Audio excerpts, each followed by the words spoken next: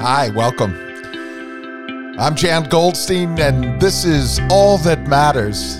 I'm so glad you're here with this weekly podcast, and I appreciate it if, when you listen to this, if you listen to it on Apple, if you take a moment and just add a ratings to it, that would be so great. So many people listen to it, and I'd love to hear what they have to say there. Or feel free to write me at jan@jangoldstein.com. And I would love getting your messages or your comments or questions. And I'm so thrilled you're here. Every week we try to reframe something that's going on in our lives. And I'm kind of excited that a few of you have written in and called this the Positivity Podcast. And you know, we get so much negativity all the time. And that kind of raises the issue of what I want to talk about this week, which is a different kind of news.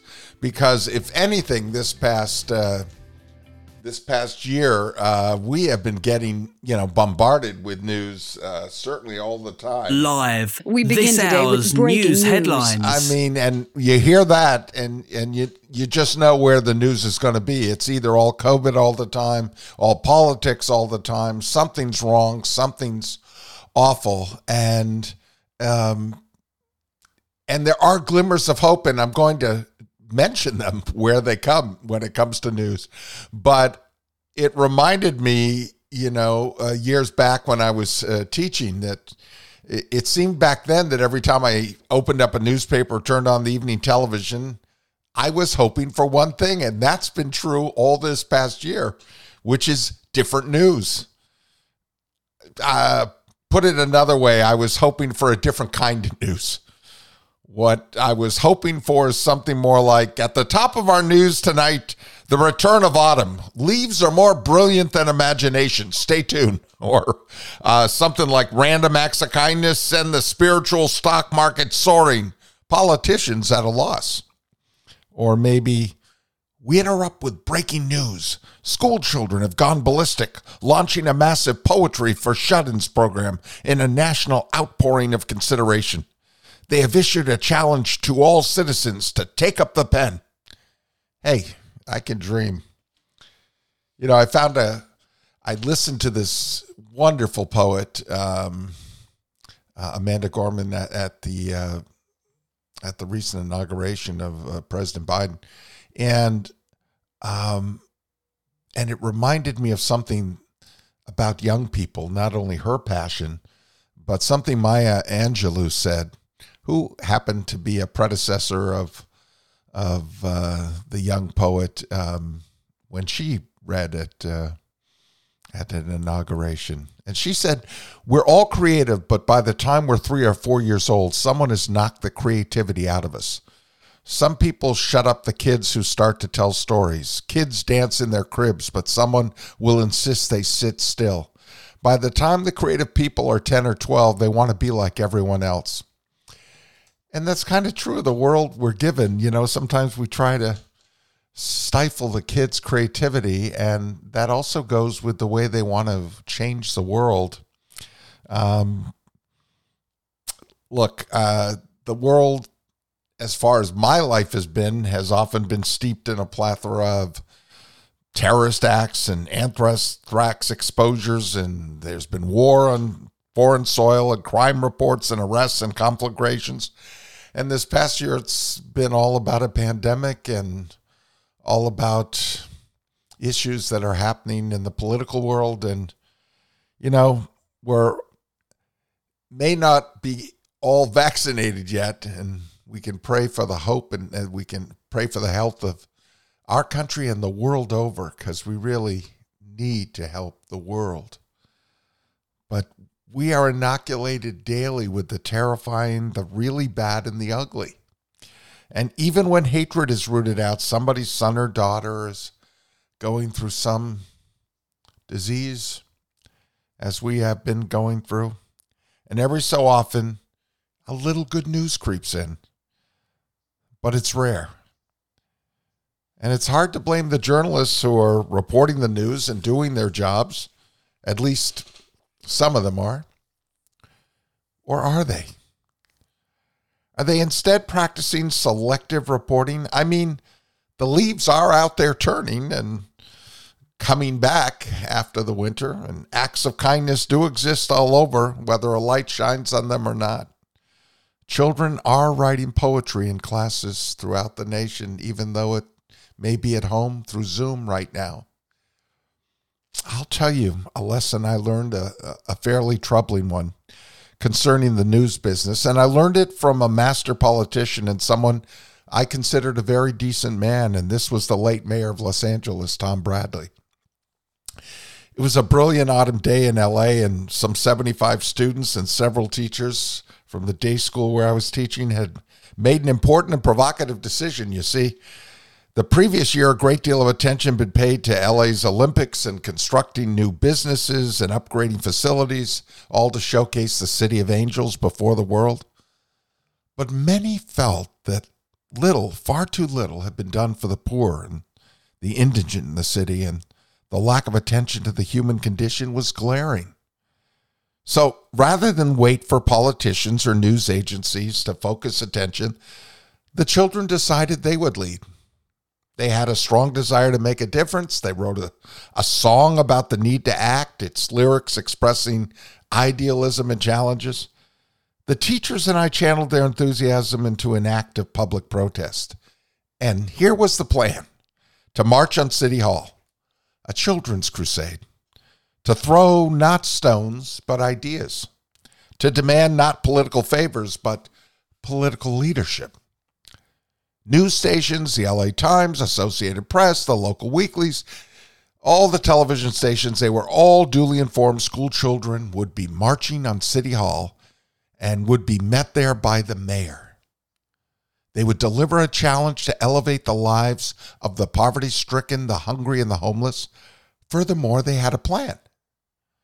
Now listen, a handful of educators and 75 junior high students were proposing that businesses and schools in the city adopt a social agency. Be paired, basically, to form a partnership. Businesses would help with finance and material goods. Schools could provide the human engine, creating a community service component in which students would assist with an after-school workforce that would promote emotional and moral development. And look, our contingency simply wanted the mayor and political leaders to put some leverage and weight behind this idea. And the group felt that the press coverage of the kids' appearance at City Hall not only would illuminate the need for a major new citywide policy for the poor, it would also expose the children's leadership. And quite frankly, the idea was to shame business and civic leaders into action. Something I think we need to do right now. Shame our political leaders into action. So much needs to be done for our country and for the world. And there are people of goodwill working on it, but oh my gosh, when we saw people take to the streets, we just are reminded of the fact that this is a country in which children should be elevated to believe that they can make a difference, to believe, as William Butler Yeats says, that education should not be the filling of a pail, but the lighting of a fire. We wanted to light a fire under these kids, and we had, and the kids themselves were excited back then. So back there at City Hall, we showed up. Posters were created. The campaign theme song had been rehearsed. Speeches were composed and facts checked and rechecked to ensure credibility. And finally that day arrived, and we did show up. Spirits were high. News releases, phone calls had gone out. City Hall, through Mayor Bradley's office, had proven receptive. It was going to be some day for LA.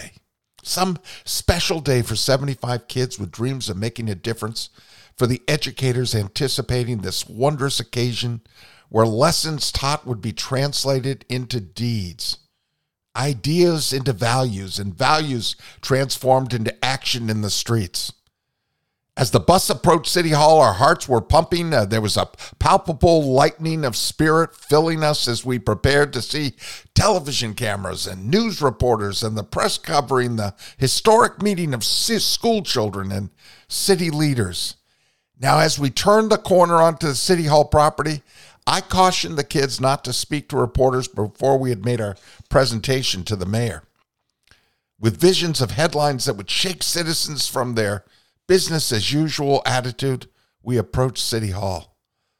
But rounding that corner, we were struck by the sight of a plaza filled not with news vans and photographers, but normal everyday passers-by and a group of Japanese tourists.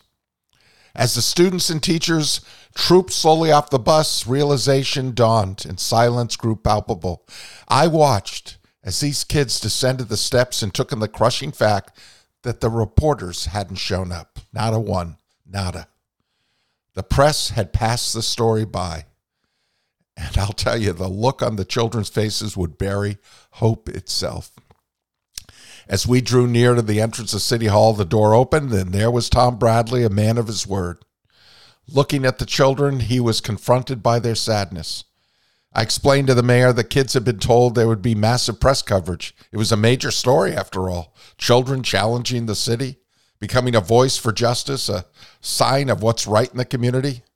Surely we needed such different news to be made in our city and in our world. Then Bradley gave a cold lesson in the reality of news coverage. Shaking his head, he looked at the assembled sea of idealism and said, "The sad truth is, if you pick up stones and throw them at the windows of City Hall, this would be news. A rebellion they would cover. I'm sorry the press didn't feel it was worthy." Oh, I've often thought of that when I've seen outbreaks of violence in our country and other good news of communities working together, reaching out to one another, has often not been covered. Nevertheless, Tom Bradley insisted that they had a message and they should deliver it. "And who's going to hear it?" said one of the kids. And Bradley smiled. "Well, how about me?" And with that, the kids leapt into action, sang their song, delivered their speeches. Their heart-filled case they made to an audience of one. Did it make a difference? Yes and no. They found someone who cared enough to listen. They learned to distrust adults in the media who had promised to cover so poignant a story, but who clearly were nothing more than moths drawn to the hottest news flame. But could the flame be hotter than trying to change the world? Hotter than making a difference where a difference was badly needed? Hotter than school kids stepping up and into their community, galvanizing it to lift up the downtrodden? It may be my naivete, but it seems to me we could all use more light like that in our world, and that's why I've been so thrilled when I've read of people like Greta Thunberg and Malala Yousafzai and David Muir featuring America Strong at the end of his news coverage. And John Krasinski during this pandemic with his Some Good News. I mean, that's what I'm talking about. But by the way, I should mention that the lead story that night in LA had to do with a white-collar worker swindling his company out of thousands of dollars. And the next story was about a rape. The print press the next day dealt with a story of airline strikes and a featured report on the deteriorating traffic conditions of LA's freeways. So what did the children do? They went on to adopt the Chrysalis Center on Skid Row in Los Angeles. They led a drive to collect clothing and raise funds so the needy could get a hand up. The agency sent thousands of people now back to productive lives, and in their own small way, these school kids helped make it happen. Only the world never knew about it. Work stoppages, strikes, just like pandemics, make better news copies sometimes than the goodness of their hearts. But we see a glimmer of hope since those days. As I mentioned earlier, the young people raising their voices, or celebrities featuring good news. Harriet Tubman said, "Every great dream begins with a dreamer. Always remember you have within you the strength, the patience, and the passion to reach for the stars, to change the world."